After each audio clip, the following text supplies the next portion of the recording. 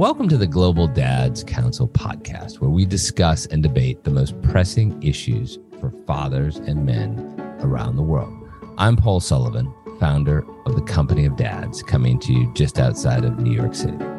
Hi, this is Rupesh Bambwani. I'm the founder of Cool Dads Club, based out of Bombay, India. Father to two lovely kids. My daughter is 11 years old and my son is 7 years. Hi, I'm Hanson. I'm the founder of Daddy Life, based in the UK, and I am a dad to a wonderful 7, soon to be turning 8-year-old boy. Hi, I'm Brian from Singapore. I'm a dad of 4 kids, aged between 1 to 12, and I lead a national fathering movement in Singapore and helm a fathering organization that equips fathers with the resources to enhance their marriage and enhance relationships in the home. Well, Dad, it's good to be back together again. Brian, why don't you start us off today? What's on your mind? Thanks, Paul. One of the interesting conversations that we've been having in Singapore lately is about, how much time that dads spend in the home and even on ourselves. So some research has shown that, moms spend a lot more time with the kids, and dads spend a lot more time at work and with our leisure. But one of the things that some of us fathers have been coming into the front light to share our perspectives was we don't exactly get a lot of me time, a lot of self-care for ourselves, even though we seem to be spending less time with the kids, right? Many women have highlighted, much of the research have highlighted, that spend a lot more time at work, a lot more time on leisure. And one of the things that, moms have been crying out for has been, can dads spend a bit more time with their family? And actually, many dads have been doing that increasingly, to the point that one of the challenges that most dads feel today is we've given so much of ourselves at work, we've given so much of ourselves managing our community commitments in the community and social commitments, and even to the family, that we don't have enough time for ourselves. So just as moms cry out that they don't have me time away from the kids, away from work and the home, dads have also highlighted that, we kind of need our me time, our self-care too. But this has been a very difficult conversation to have because we just can't seem to have that shared understanding of the shared reality that we have in our home. And that's why at the Center for Fathering, we've been trying to create as many opportunities for such conversations to be had.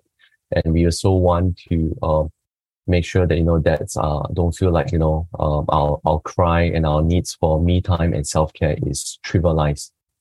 I don't know, what do you guys feel? I mean, are you seeing the same, facing the same issues that we have here?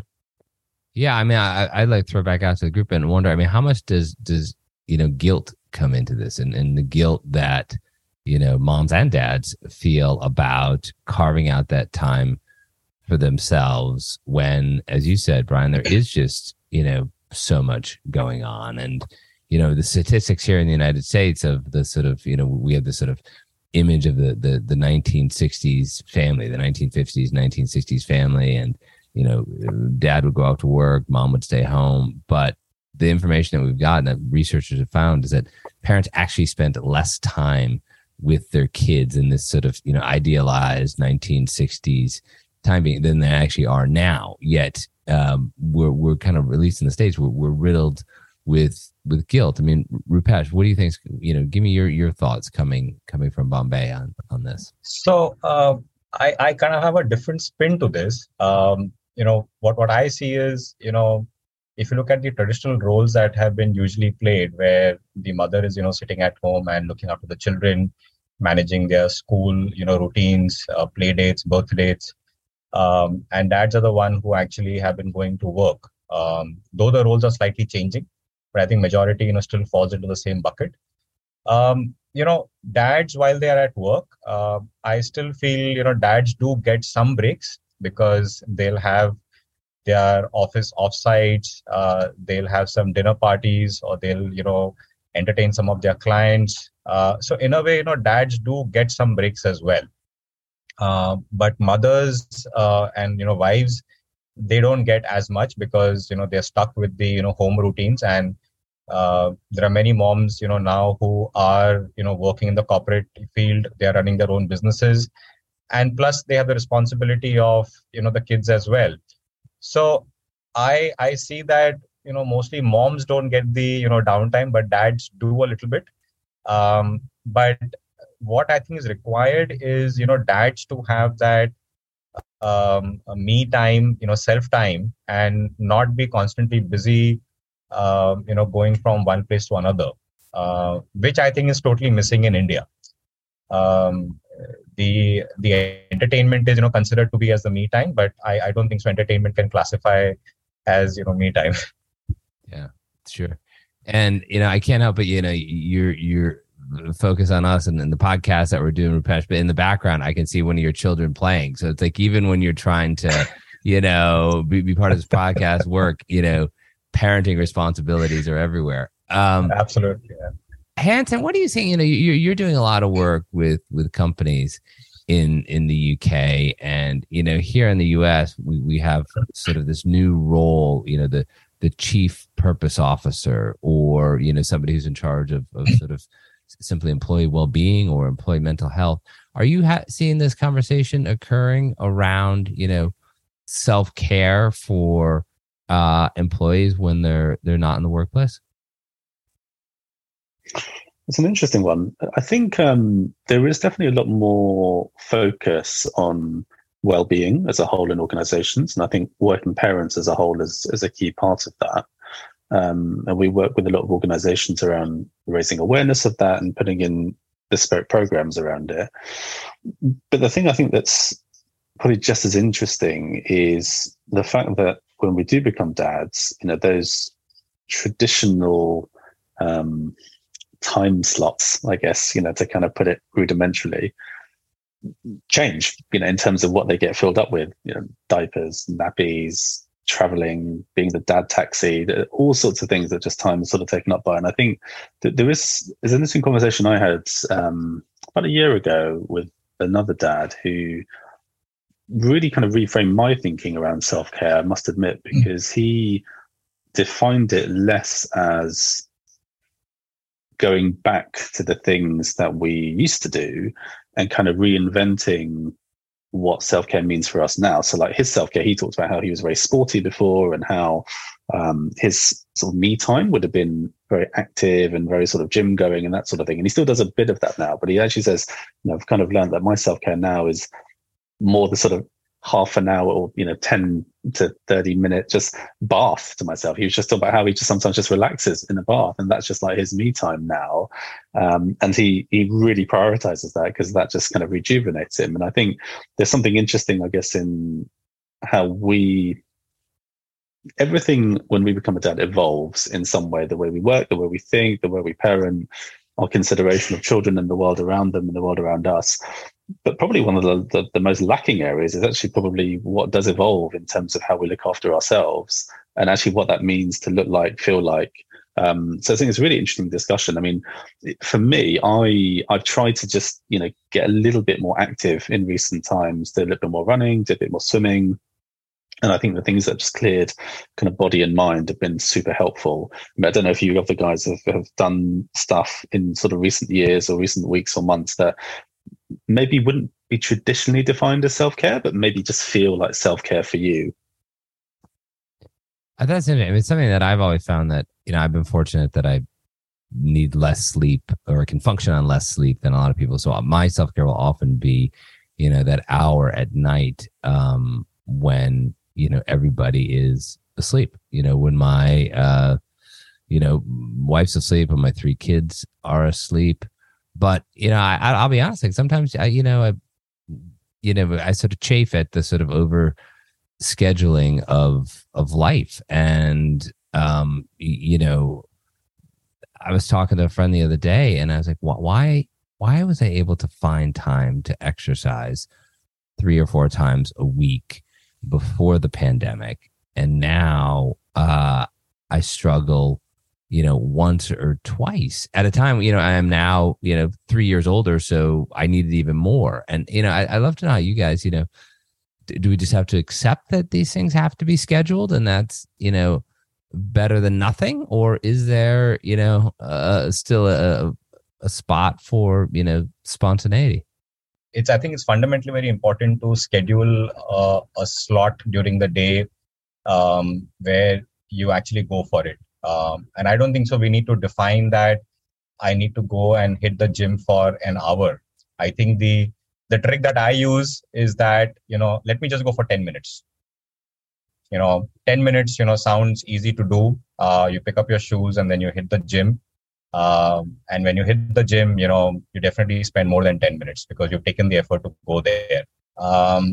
But yeah, I think putting that, slot into your, daily schedule, works, quite well. I have seen that, happening with many people as well, where the way we define a slot for a meeting during the day, important meetings that we need to conduct. Similar way, I think if you just put that as part of our routine, then it can definitely help to bump it, more than 2 days in a week. I like the way Rupesh talks about the intentionality of us making sure that we do have some time for, we schedule periods for self-care for ourselves. One of the things that helped me to do that was to overcome the guilt of actually creating that space for myself, because I know that I spend a lot of time at work. I know I spend a lot of time with all sorts of commitments socially and with the community. And when I come back, I want to be able to spend as much time I can with my family. And I kind of put myself last, which kind of also means that in the end, sometimes I don't have any time for myself. And when I do want to create that time, there's that guilt. It kind of creeps in. And I know it's not healthy. And I know that it's not something that I should be thinking about, but yet it comes in. So one of the things I try to, one of the ways I try to overcome this sense of this perceived guilt is really to have a conversation with my wife and my kids to let them understand my needs, and that sometimes I do need to create this. And when there's agreement within the family, that helps me to mitigate all these misperceptions of guilt on my end. And the other thing that I do is I hold myself accountable to some other dads, right?